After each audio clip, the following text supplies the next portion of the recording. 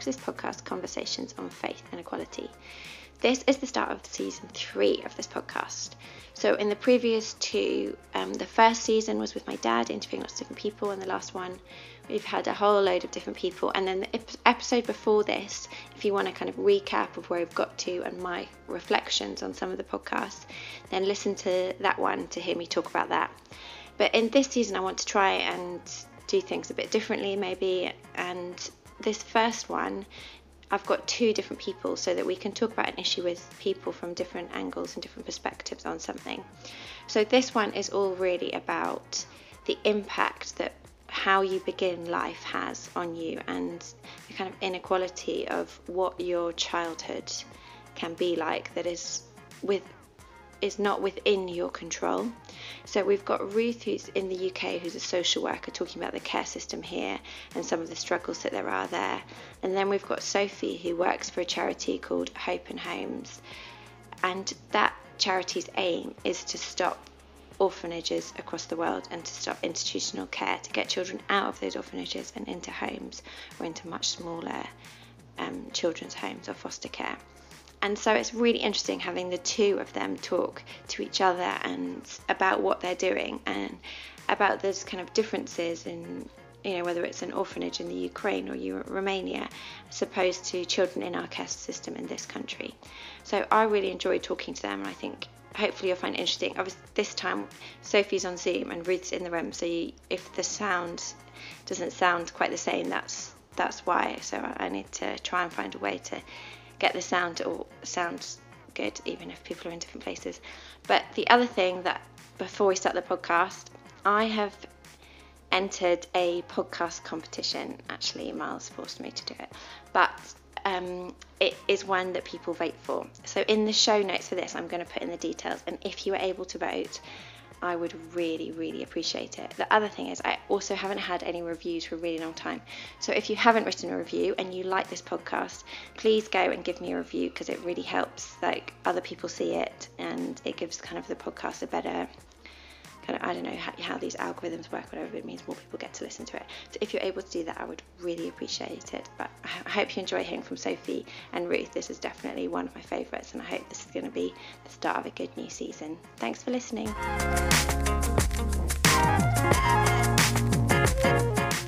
Oh, thank you so much, Ruth and Sophie, for being here. Normally I feel like I ask people and they're happy to come, but you 2 needed quite a bit of persuasion, so I'm extra grateful that you're here. And I think although the jobs that you both do are quite different, I feel like there is definitely a kind of overlap in the fact that I was thinking one of the areas that I haven't actually talked about on any podcast is like the kind of inequality of where you start in life, like what your beginning is. And for children that are like, they can't help the families that they're born into, whether they've got money or they're not, whether they've got a stable home or not. And that probably is a huge inequality, and something that there's nothing really those children can do about anything about that. But it's something that you 2 are working with children that are in those areas, and just to understand a bit more about what it really is like, and if there's anything that we as society can do to understand that better, to help children in that environment, and to just have a better understanding of it, really. So that's sort of why I thought it would be so interesting to talk to you, and that there's a kind of, Ruth has got a like local UK picture, whereas Sophie, you're looking at it more kind of internationally in other places in the world. So I wondered, Sophie, if we could start with you, and you could tell us kind of what you do, and also why and how you sort of got into it. Yeah, definitely. So I do fundraising. I used to do a bit of communications and PR, but mainly fundraising now for a charity called Hope and Homes for Children. And their ambition is to be the catalyst for the global elimination of orphanages. So we work in 10 countries in Eastern Europe, so Ukraine, Romania, Moldova, very much in the spotlight at the moment, in Southern and East Africa and South Asia. And so what we do is we're working to inspire the EU, the UN governments to close orphanages. And we have social workers in those countries who are working to create community-based services to support families so that children can either remain in their families and be supported or be transitioned out of orphanages into either their families or foster families or family-based care. And we also train child practitioners in all those countries. So that's what they do. And I can talk a bit about how I got into it. So when I was 19, I did some volunteering. So I signed up through like a gap year company to go to Malawi to work in an orphanage. And so when I got there with a friend, I kind of realised, just we began to question things didn't feel right. And so that's when I just began to kind of understand that orphanages weren't safe places for children and could be really harmful. For starters, like when I got there, I didn't really have any skills that were useful. I just had come out of school, and especially with vulnerable children, and I shouldn't have been there with these vulnerable children. Looking back on it, I didn't have a background check. So this company was using orphanages as a form of tourism, and that's a real problem with orphanages. Some countries are that's why there are so many orphanages. Because did you pay to go? Yeah, so I paid to go, and the money wasn't getting to the children. They weren't being fed properly, and it felt corrupt. So yeah, that was when I first kind of began to think about it, and I also kind of learned more about child trafficking then. And I've worked for an anti-trafficking charity for 4 years, and also in this area. And what I think is not often talked about is the link between orphanages and trafficking. So yeah, that's how I kind of got into it. I want to ask more about what you said, but maybe it's good to, Ruth, just say what you do. Okay, hard act to follow. So I'm a children's guardian. So I represent. My background is social work, but I represent children's interests in court when there's been an application by social services to keep the child safe, whether that is to remove them from their parents' care or do further assessment with the family. So when there's an application in the court, the judge appoints a children's guardian to represent the child's interests, which means finding out their wishes and feelings, appointing a solicitor for them, and doing an assessment of what's in their best interest. So I'm only involved for as long as it's in court proceedings.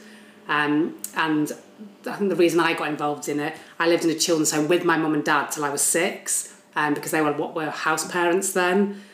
It's sort of a bit similar to what you were saying about orphanage and children's home. That children's home doesn't exist anymore because there's been obviously a big move away from that in the UK as well, even though there are still children's homes for particular children. They've been much older children with, perhaps additional needs. And so I've been a social worker since I was 21. I initially worked in a children's home here, and now I'm a children's guardian. But it's interesting what you said about sex trafficking, because children in care in the UK, are statistically much more vulnerable to child trafficking than sort of any other demographic of children. So it's something that, we come across as well, and trying to work out how to protect them, and when there's so much secrecy around it.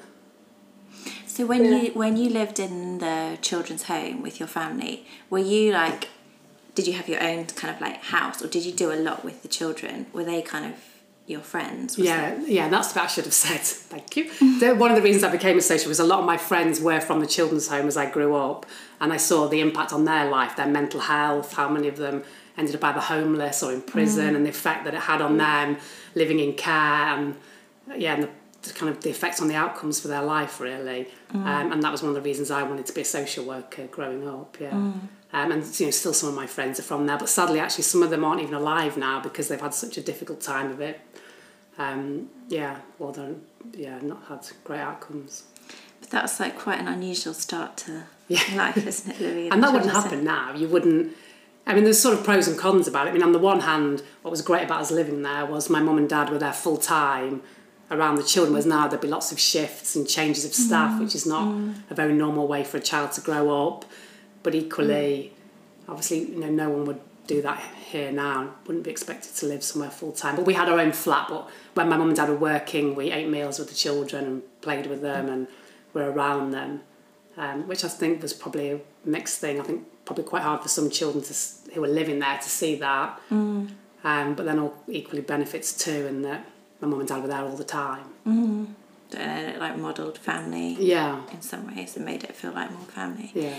So how many people would be living in these children's homes? Yeah, so there were 20 children, 10 downstairs, they used to say, 10 upstairs. So they were divided into upstairs and downstairs. And I think we lived upstairs, and there were 10 children. But what was very different to now is, well, some of those children were 5 years old, which just wouldn't happen now. As a children's guardian, most of the children I meet who are in children's homes here are older teenagers who've not been able to tolerate living in a family for various reasons, who've been through various foster placements and maybe because of child sex trafficking and things like that, and concerns that they're involved in gang culture, have ended up in a children's home because a foster family couldn't manage those risks. I do actually want to talk about children's homes in the UK, because there was an article this week in The Guardian saying how they had to close quite a few because actually they were run by private equity firms who were making money from children's homes. And I thought, like you said, I sort of thought children's homes in the UK had gone like a long time ago. I didn't really think of them still existing, but the article was saying there are lots of them, and they found that quite a lot of them were doing it for profit, but had no regulation, nothing kind of checking that was okay, and found that 112 of them were inadequately run. I didn't even realise they still existed in our country. They do. And one of the difficulties, I think, is that you don't have to be qualified to be a social worker in a children's home. You're quite potentially on the minimum wage. And so you're not necessarily going to attract... I mean, obviously there are some people there who are amazing, but equally you might not attract the best kind of people to work with vulnerable children who are going to push you potentially. You're going to have to be very calm and skilled. But they are still here, and some are great. And I mean, I agree with you about the money part. My first job was in a children's home, and I can't remember, and this was 20 years ago, and they were charging over £1,000 a week per child, and yet the whole group of children had something like £30 a week to spend on activities for them. And I can just remember there were guys driving around the children's home in cars, basic older guys, offering them a cigarette. One thing led to another, and before you know it, a lot of them were prostituting near Liverpool, and the outcomes for them were really poor, and that isn't something that I think was great. But sometimes I do think for a small minority of children, it is the only outcome, because they can't live with their birth family. They've been in various foster placements, and because of some of their behaviours coming out of their trauma, they're not able to be cared for within a family, and it is sad and it's not ideal. And you would hope that it might be temporary and that they could move into a family once they've had some therapeutic support. But I mean, I think children's home really varies. Some have got really nurturing staff and therapeutic support and good education facilities, and others feel like they're just a holding place where children are exposed to, where children are more likely to run away and not get the support they need. There were different staff all the time who maybe not invested in caring for them. So I think there's, and some are unregulated, like you say. So I think they're very different in experience. But where does the money go? Well, the one I worked for was a Catholic charity, and obviously the money's going somewhere but not into the home. I think anyone can set up a children's home, and I think the regulations vary depending on how many there are. I mean, I remember visiting one as a social worker, and when I went upstairs in the children's home, I think if you had less than 5 children, the regulations were different at that point. I don't know what it is now, and the children were in mattresses upstairs because no one had bothered to go upstairs and see. I mean, it ended up that the children were removed by the social workers in the court rather than the children's home being shut down. I think that lady opened another one. It was private, and I don't know enough about the regulations, but they do vary a lot. But for you, growing up in that children's home, was that a positive experience? It was for me. It comes down to personality. I quite liked that there were lots of people around. I felt secure. I knew, my mum and dad were my main attachment, so I wasn't experiencing what they were with the changeover of staff and those relationships. And I was, I didn't know what that would be like if I was older, but at the time, I've got quite positive memories of it. And did it close because it had to, or just... I think because the charity that ran it, which was called National Children's Home at the time, I think it's become Action for Children or something, wanted to move away from running children's homes. And so it closed down, yeah. Which actually, where you work, Sophie, I mean, the sort of vision is to close orphanages and children's homes and to get people into homes, isn't it? Yeah, I mean, so the aim is to close orphanages, but we do understand that in some countries where foster care isn't really like an option, or it's not, it's too early days, we do work with the local authorities to create small group homes, which are like much smaller homes with kind of specialist staff and it's more of a like family type environment. And I think you can only have like a small number of children living in each home. And in some countries that we work in, a lot of the children in the orphanages have severe disabilities, and so finding families where they can be supported isn't possible yet. So small group homes are the kind of option for them, but it's hoping that it's not a long-term option, that eventually they can then go from that to families or foster families. So how do you find the foster carers, and how do you assess them and support them? How easy is that to do? I think our social workers will be searching for foster families and will train foster families and work with the local authorities in that way, but it is really dependent on which country. Like, there's very different systems, so our work is very different in some countries. Because I guess one of the things it sounds like something is seeing that in those orphanages, there's people are there not even having had any checks. Like, anyone can go there. They're there in some ways for sort of tourism. And like, are the children even orphans? It's believed that 8 out of 10 children in orphanages around the world have got a parent or a relative that could care for them if the family were supported to care for them. So in loads of cases, children don't need to be in the orphanages, and the reason they are is either because their family is struggling in poverty and isn't getting support to keep them together, or it's that, like we've touched upon earlier, like orphanages can be a very lucrative business, so there is a bit of a pull factor of children being either placed into them by local authorities who know that the budgets for the orphanage will increase if more children go into it, or if it's a kind of privately run orphanage, people will go and find children and kind of give false promises to the parents and say, we can give your child a really good education, and then those children go into the orphanage, and in like worst case scenario they might be forced into forced labour, or they're just there for fundraising. And sometimes there's kind of sex trafficking involved. Children don't need to be in orphanages, and like we've been talking about, we don't have orphanages in this country because we don't think it's like an acceptable way for looking after children. So it's kind of what we're really trying to do is help bring more awareness as well, that it's not acceptable in other countries, and there are better solutions. But how easy is it to bring those solutions? It's a complex process, definitely. It takes years. We work with the orphanage staff, we work with the government. Laws need to change. Children can't be transitioned like quickly. They need to have assessments, and they need people like Ruth, helping to assess what is in the best interest for the child. So it does take years. So, for example, in Romania, I think there was quite a lot of awareness around how when Ceausescu came down, there was loads of orphanages and over 100,000 children in those orphanages. And now there's less than 4,000 children.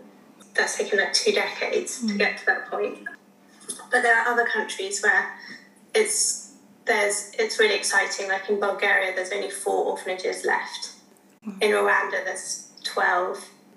So it's a long process. But we're actually seeing, just give this little plug, but we had some really exciting things happen this past week where on Saturday, the Commonwealth Heads of Government meeting, 54 Commonwealth countries signed an agreement to say that they're committing to getting rid of orphanages, basically, and building community care. And since over a third of the children in the world live in those countries, it's a really big moment. So very excited at Hope and Homes for Children at the moment. That's really great. What are the main factors, reasons why the orphanages exist? So I think poverty is kind of a driving factor, and it's often the first, rather than trying to support the family or thinking of other forms of family-based care, orphanages are often seen as the quick fix. I think it's a lack of awareness. Often, a lot of well-meaning people like me, want to go and volunteer at an orphanage or fund an orphanage without really thinking it through, what it would be like to live in an orphanage without parents when you could possibly be living with a family. I think it's, we get a lot of resistance as well because of how lucrative orphanages can be. But yeah, I think those are the main factors. I think also in many countries there isn't enough support services for families with disabilities, so it's seen as probably a better option to put your child in an orphanage because they might get more opportunities there, but often that's not the case. Yeah, I actually, I think I worked in this organisation in India, and this video was made by an American who kind of had a bit of a sort of platform of him going in to music, really dramatic, going into this place that was, where it's kind of a mining area. Most families worked in sort of doing mining, and he'd gone in and taken the children and put them in a home. And I'd seen it from probably my kind of Western eyes and with the music, and I was sort of crying, it's amazing, all these children have got this home. And my boss, who is Indian, was like, you need to go in there and find out what's happening, because he's just taken all these people from their homes and from their families and put them in a home. He's actually just sort of trafficked them. That's illegal. So I managed the investigations team, but it was the only time I had to go undercover, was to go into this home, because they'll listen to a Westerner, whereas if we come in as Indians, but because it's been started by a Westerner, you should go in as a Westerner and visit, because they'll like the fact that you're sort of volunteering at it. And it was really hard to work out sort of the details of it, but I do remember thinking, oh, it's so complicated. These videos get put out. Oh, isn't it great? Don't you want to give money to it? And other people were sending it to me saying, oh, look, they're doing similar stuff to you. And I was like, well, they're actually doing very different stuff to me, because we follow all the laws. And I think there's sometimes this thing of we'll just go into country and pick up a child and look after them, but not thinking of other laws in place that require you to follow a process. If you find a child even on the street, that you can't just put someone in your home. It's much more complicated, and there's the sort of naivety, but also people are kind of finding ways to make money out of it as well, unfortunately, aren't they? Yeah. But it felt also it was poverty really that made that guy feel like he needed to do something, was that the families were so poor that they probably were struggling to feed their children, so in some ways they were happy to let their children go somewhere else. And I wondered, Ruth, if you see all these children in care, what are the reasons why they're there? What are the reasons the families are in that place? Is it poverty, or are things different in this country? I think poverty wouldn't be the only reason here. I think usually it's mental health difficulties, addiction, which then lead to neglect and abuse. sometimes families with learning difficulties who struggle to kind of adapt to what their child's needs are and learn what they are. But I think poverty exacerbates all of that. If you've, got addiction issues or mental health issues and you're struggling financially, you're less likely to be able to, you're more likely to be in a flat where your neighbours are going to hear, you're more likely to get a referral to social services, you're less likely to be able to pay for some help. It's more likely to put you under pressure. So I think it definitely exacerbates all the reasons, but I think it's rarely the primary reason. I think it would be, a lot of my cases, I would say it's mental health, addiction and domestic abuse are the main reasons, and sometimes it's parents with learning difficulties. But does it also feel like a cycle, like a lot of those parents have been in care themselves and that's where they've started, and so they've kind of then... Yeah, and I think, sadly, statistically, if you've been in care, you're more likely, I think 25% of people here who are homeless and 25% of people in prison have been in care. I think you're more likely to have a teenage pregnancy. You're also less likely to have support. If you get pregnant and you're young and you're in care and you lose your accommodation, you've not got a family to fall back on, so you're much more likely to end up back in the system. The other thing that I wanted to ask you is because I think some people might, just because of how their life is, when they think of like poverty in the UK, they're like, well, we do have like this amazing benefit system, which, in India or some of the countries that you're talking about, Sophie, they're literally going to be dying on the road and not have any food, and there's not going to be an infrastructure, which there is here, which is amazing that we have this, but it's not really enough. Or is it enough? Or what is the reality of their lives, even if they've got all of those things? Yeah, I suppose, so the reality is, for example, if you're escaping domestic abuse and you're financially stable, you can pay to find accommodation. If not, you might end up in a refuge, which might not be great. It might impact on your mental health. Lots of first-time parents we work with might end up in a bed and breakfast where they're surrounded by people who've been released from prison, who've got addiction problems, and they're in a small room with their children. If they're already vulnerable because they haven't got much support and they've got mental health difficulties, it's just going to exacerbate all of those things. So I just think it is, adds to all of that. You're perhaps more likely to live in an area where you're not going to a school that's really meeting your children's needs. That again is going to add pressure. So I just think it's the combination of the two together, I think, that for a lot of people. So I think a lot more families we work with are financially struggling. You're less likely to end up in the system, if you're financially stable, because you can access the housing that you need, you can, pay for additional support. Your children might be going to a school where there are less challenges. So I just think sometimes it can be the straw that breaks the camel's back.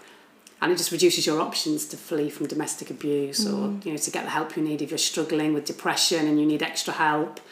It's just much harder to get all of that if you're, financially struggling. I think just the pressure and the stress on people then, triggers other problems. That's kind of how model vet works in lots of different places, is to support a family that's in crisis in like a really holistic way. So it could be that the father is struggling with employment, so might support him to find a stable job. It might be that they aren't being able to access their benefits, so we'll work with them that way. It could be that they need essential food, or that they haven't got the right accommodation. So it's all those stresses that are caused by poverty. I think that when we're working with families, we're trying to kind of help them with lots of different areas of their lives, help them to get healthcare, help them to get their children enrolled in schools, like loads of different aspects.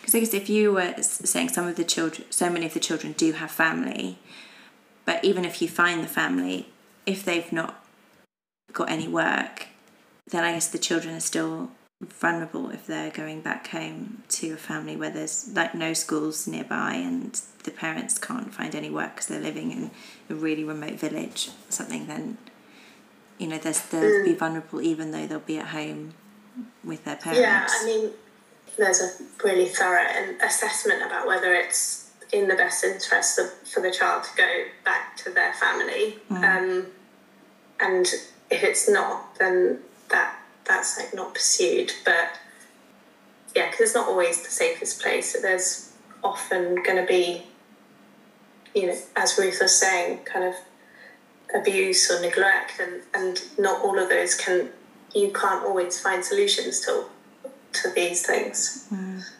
Both of you see so many problems that exist for children. Like, do you think there are ways to make things better, or are we just? Is it just a really dire situation? Yeah, I think there are ways. I mean, in England, obviously, the first thing would be to try and help the family make changes, whether it is helping them support to get the mental health support, or go to rehab, or if it's domestic abuse, helping them find support to separate.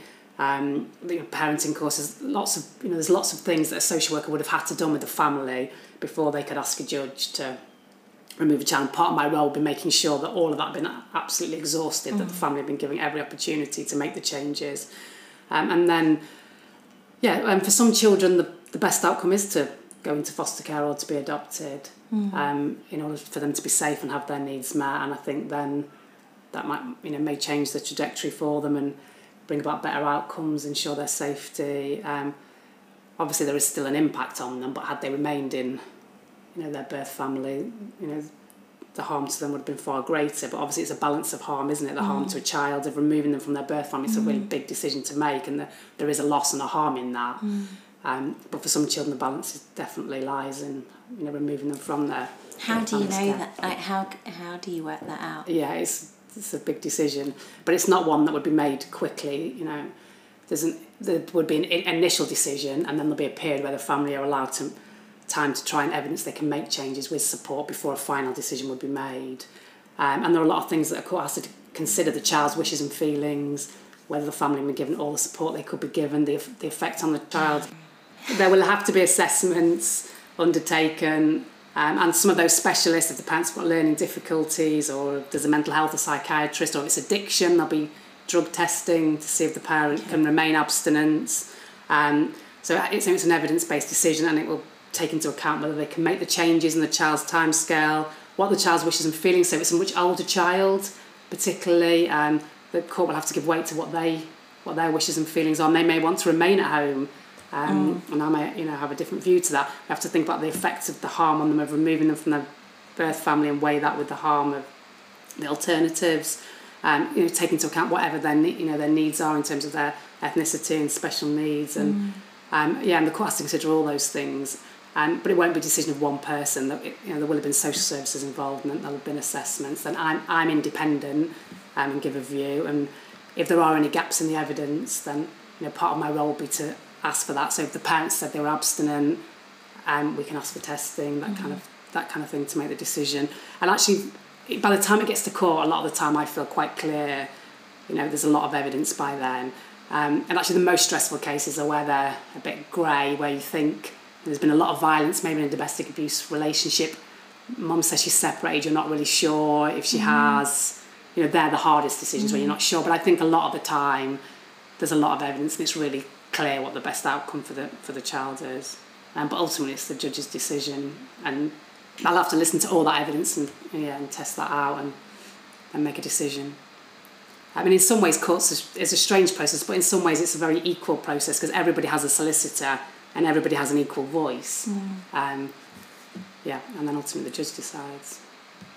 Will the child normally want to stay with their parents, though? In my experience, it's rare for a child to say they don't want to live with their parents. Most children want to live with their parents, whatever's happened. Really? Yeah. Does that change, once they get to a certain age, though? I think older children are often even more clear that they want to remain within their birth family. Oh, really? Yeah. I feel like young children are quite forgiving of anything. Yeah, I think for some reason older children are much more fearful about going into the care system. Perhaps they've seen things on TV, they're much more aware, they'll have heard things from their parents, and there can often be a lot more fear around it. And I think maybe if a child is already in foster care or living with a relative, because that's often an outcome, that a child will go to live with a relative, and that's a better outcome if that's possible. That's something we'll always have to explore and make sure that the whole family has been considered. But often it might be that if a child's been in foster care and had a positive experience, their view then might change. But if you visit children at home to ask that, I think it's much harder for a child to imagine what that might be like and how that could be different and how they could feel that could be okay. Do you think that the care system works? For some children it does. Obviously the best outcome for any child is to live with their family if they can be safe and if their needs can be met. But I think sadly for some children, I think it's about 80,000 a year are in care. For some children it is a better outcome, they're safe. And I think, foster carers have to go through a rigorous process here of assessment and checks, and it's a lot better than it was many years ago, and the same with adopters. And I think for some children it is a good outcome, although there's always going to be a loss if you can't live with your birth family. But I think for some children it is a good outcome. But I think there are obviously some children who will always struggle to settle, and always, especially if they're older and they've been with their birth family for long, and if they've suffered harm for much longer and they've got additional needs, it can be a lot harder then to form a secure attachment to new carers, and that can be an ongoing difficulty for some children. But I think I visit lots of children who are in foster care or have been adopted and they're settled and that's their family, and they know about their birth family and they're able to hold both in mind. And for some children in foster care, they continue to have very meaningful relationships with their parents, and that's supported. That's less likely if you're adopted. But I think for some children it is a good outcome, and I think there's the care system does work for some children, but obviously like any system it's fallible, and there can be some people who who've been assessed but later on aren't able to look after children in the way that everybody had hoped that they could have done. And is the aim always that they go into care, they'll be fostered for a bit, but hopefully at some point they'll be adopted? I think it would depend on the age of the child, the strength of their... It's not right for everybody. I think the average age of being adopted is about 2 to 3. I think once you're older than 2 to 3 years old, it's probably the average age, because by the time children have gone through court proceedings, unless it's maybe a relinquished baby or a parent's, they've had previous children in care, it can take a while, because obviously it's a massive decision, it's irreversible, so it takes a while to go through a court process and then a matching process. So I think it's very rare that it'll be a young baby that's adopted. I think the average age is about 2 to 3. And I think once you're older than 5, it can get harder, and beyond 7, really tricky. Partly because psychologically a child might not be open to adoption. They probably really know who their family is. And the idea of claiming a new family and calling them mum and dad can be really difficult. And I think also adopters are looking for a child that they can call their own and who they can be mum and dad to. And I think if a child's older than that can be hard for them too. But I think for some children it works really well. But again, it depends. Sometimes, for example, social services have said adoption and I've said foster care, because the child, although the parents can't look after the child because of either mental health difficulties or learning difficulties, they really love them, they have really meaningful contact. There could be a huge family, there could be siblings where the relationships would be permanently severed. And so actually sometimes for some children foster care is a better alternative than adoption, because those relationships are so important to them. But for other children, adoption and having a new family, is the right decision. So do you see lots of cases where you're like, oh, this is really positive? Yes, I know. There are some where you think, that's a good outcome. But the other children are really difficult decisions, especially, for example, if there are siblings involved. If it's a sibling group and there's perhaps 2 or 3, but they've got older siblings who they've grown up with, who've perhaps been involved in their care, but who can't be adopted because of their age, then the idea that they're never going to be able to see their 2-year-old, 3-year-old sister again, and these are really difficult decisions. So, and they're the kind of things you wrangle with. What is better to have for them to have a sort of secure, enduring, permanent family life, and sometimes that can be achieved through foster care. There are some foster carers who are in it for the long term and can provide that security and stability, but not all foster carers want to make that level of commitment. And you've got to think about the loss of sibling relationships and the gain of adoption and security that might bring. So they're really difficult decisions around sibling relationships. Do you think there's things that could change in society that would make the care system work better? Just talking about adoption, one thing that will, but it's really difficult if there was maybe more openness around ongoing contact with birth families, that might make it easier for some children. But then equally, you could argue that's re-exposing some children to the harm that they've already suffered. It can be destabilising for placement. So I think it would be difficult to have a blanket rule. Adopters are trained to be open, that they're assessed on that basis. But the reality is, openness, the most might be maybe seeing birth parents once a year and siblings a little bit more. I suppose if there were more foster carers and more adopters, then local authorities would have more choice. And I think that fluctuates, how many adopters and foster carers are. The process takes a very long time. So children are often in limbo with the stress and uncertainty of that for a very long time. And again, that's a balancing act between giving birth parents every opportunity to make the changes, because that would be the best outcome for a child if they could, versus the timescales of a child who needs permanency and security and needs to know where they're living. So, yeah, I don't know about one blanket thing. I mean, I suppose the earlier that social services are aware of difficulties, the better, which relies on people referring and social services getting involved at a quicker stage. And the more pressure social services are under, the less likely they're going to get involved at a very early stage, because obviously their thresholds go up as their caseloads go up. But the court process takes a long time. I think the courts are under pressure. They don't have the availability for hearings. So sometimes all the assessments will be complete, but you can't get a hearing in court for, in the timescale you want, because the courts are under tremendous pressure and have a huge backlog of cases. That's very tricky. I was listening to a podcast on adoption where they were interviewing the children's minister, who's the MP for somewhere, but he's the children's minister, and they were saying, sorry, we just sort of got to ask you this, but because you're a Conservative, we have this assumption that you don't care, so we just want to know, do you actually care? And they were sort of saying, wrongly or rightly, there's an assumption that the Labour government would give more money and care to these services, whereas the Conservative government don't. Maybe they rely on other things, but not that this has to be a political thing, but is there a feeling if there was more money put into this, and that therefore there was more money for social work, there was more money for the support, that would be better? Or actually, do we need charities to come along and be there to support foster carers? And I guess both, probably. I mean, I think definitely money helps.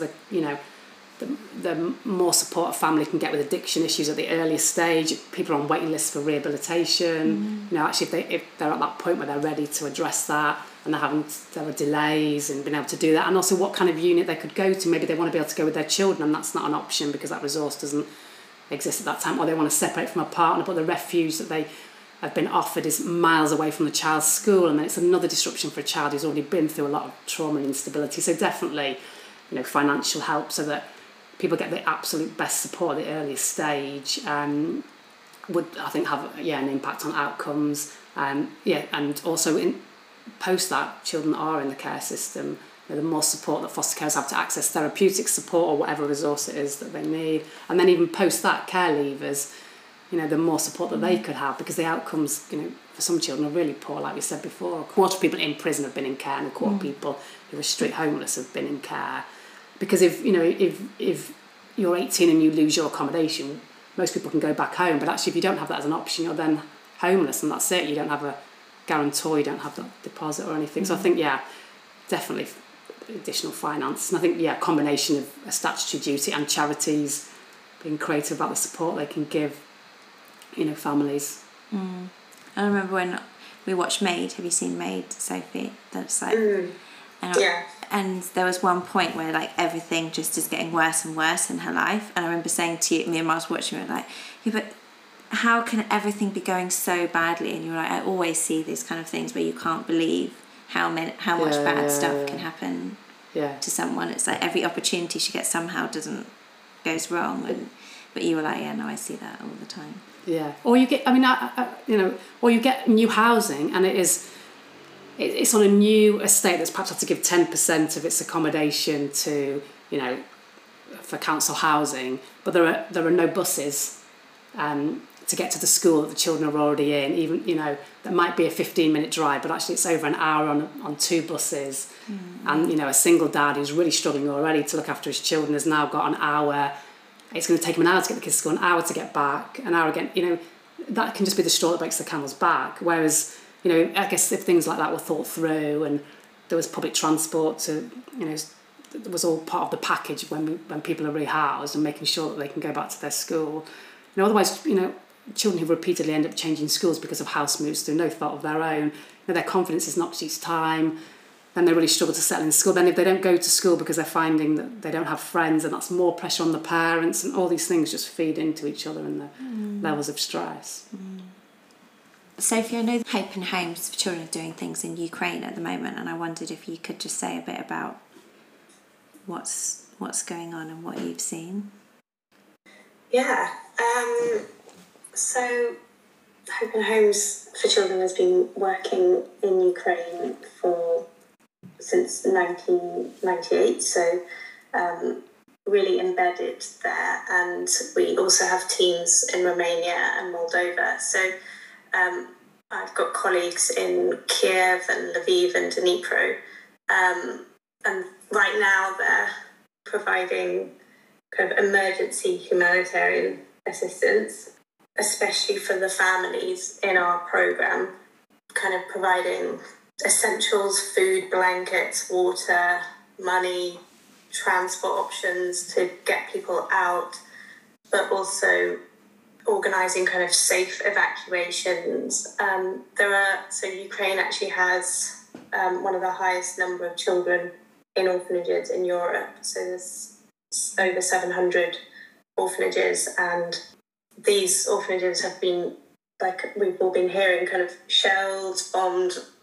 So our team have been we've been doing a lot of advocacy to the UN and the EU about how can we make sure that children are safe, unaccompanied children are safely evacuated, because I know we've gone back to it a lot of times, but obviously right now the risk of trafficking for refugees is so high, especially if they're an unaccompanied young person who's like more vulnerable to being trafficked anyway because of growing up in a care situation.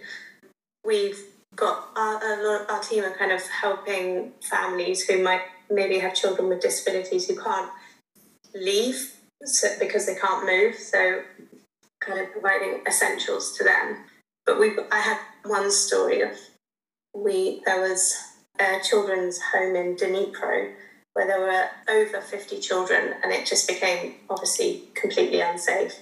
And so our team in Ukraine, it was a 50-hour journey, but managed to get over 50 children out of the country and into Romania, in Iasi County. And that was like such a sort of treacherous, kind of scary 50 hours, because they were placed onto a train, and that train as it travelled had to be in pitch black. Like the kids had to turn off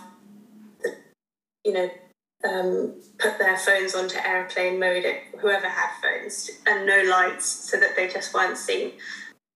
We've been doing kind of evacuations like this and advocating for safe evacuations to the global institutions. And then we've got teams in Moldova and Romania at the borders helping refugees as they arrive. We're working with UNICEF in these blue dot centres, which are providing like assistance to refugees, basically all kinds of different assistance. And our social workers and psychologists are like there to create safe spaces for children, make sure that they're being kind of funneled to the right services. So yeah, that's what we've been doing. So there was also, I think, this news about Ukraine and Moldova being considered for EU candidacy. It's a really exciting piece of news, actually, in terms of care reform, because the EU has said that one thing they need to do is they need to address their orphanage systems in order to become members. I mean, not to probably address it before they become members, but that it has to be it's an urgent issue that needs to be dealt with in those two countries. So that's really exciting as well, because obviously there's a lot of children in orphanages in Ukraine. And that's kind of actually how Hope and Homes began. So it started out of the Bosnia War, and that's how it all started. And we kind of saw the destruction that this can have on children. Wow. So actually there are so many children in orphanages in Ukraine before the war started. I'm guessing that the war will potentially make more children likely to be orphaned. So it's going to be a huge problem. What happens from now on? Definitely, because if you think of how many children are losing parents, and also the children that are in orphanages in Ukraine, understandably many of the staff have left, which has meant that children are being left on their own. So yeah, it's a huge crisis for child protection in Eastern Europe. I guess those children are probably some of the most vulnerable there, because they don't have way to access help really to get out, unless there's someone like you guys coming. They're sort of stuck there in these orphanages. Definitely, yeah, they're really vulnerable. But I think it's also really, it's horrific, isn't it? The news, what we're seeing, but it is also shining a light on something that's not often talked about. We don't often focus on children in orphanages, but there's been a lot of media coverage about these children because they are so vulnerable right now. But what will happen to them? So the aim to get them out of the country, is that the aim? Not always, because you don't want them to kind of get lost in other countries. Yeah, that's what I was going to say, because once they come out, what happens to them? Well, that's why it needs to be done really carefully, because as we mentioned earlier, a lot of those children have families that they're still connected to.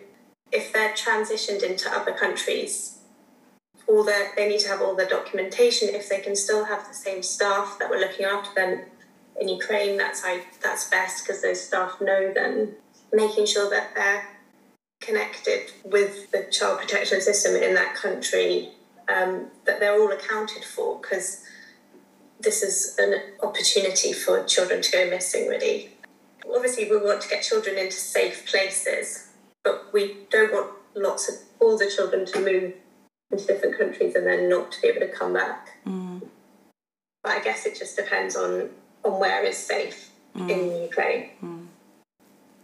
Do you two ever feel, there's just so much bad stuff in the world, I don't know how to think positively about anything?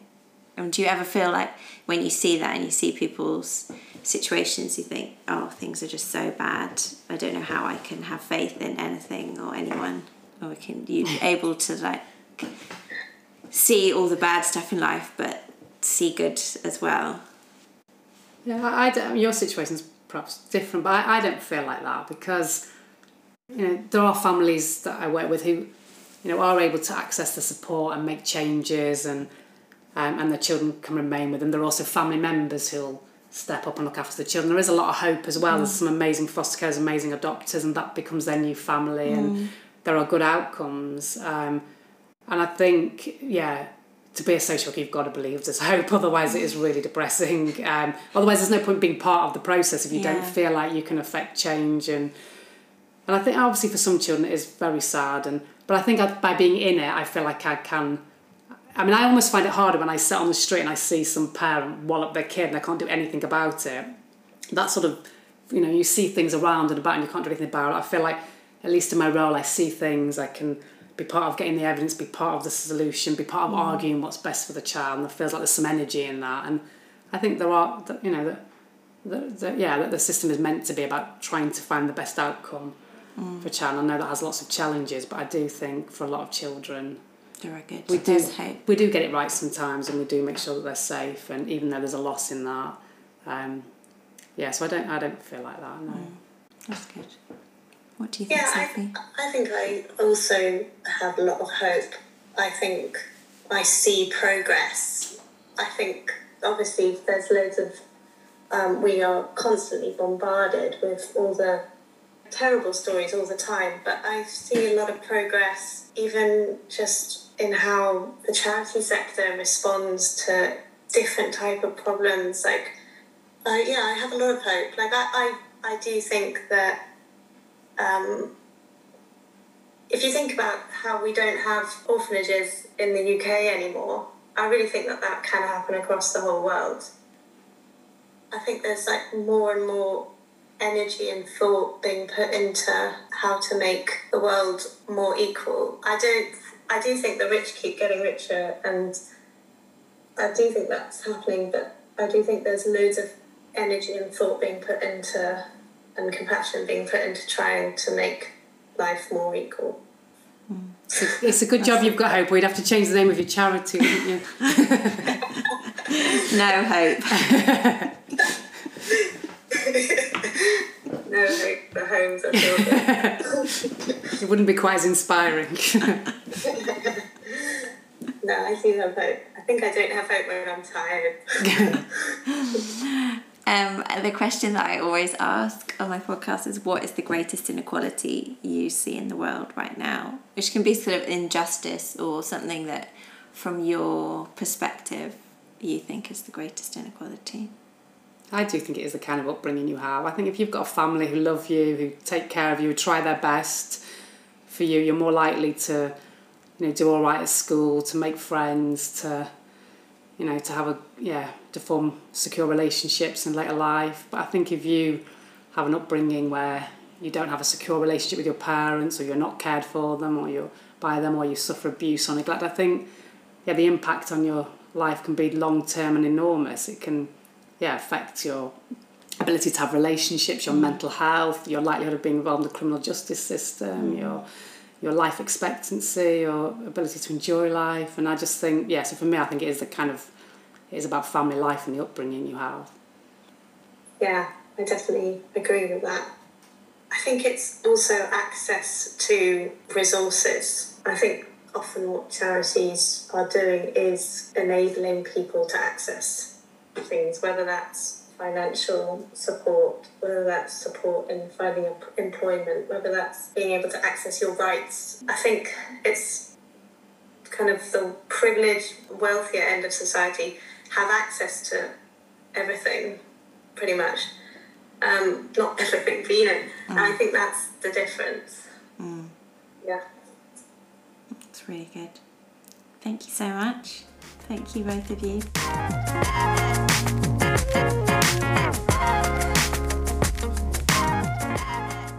Thank you for listening to this episode of Conversations on Faith and Equality, with this one with Sophie and Ruth. So interesting hearing from them both.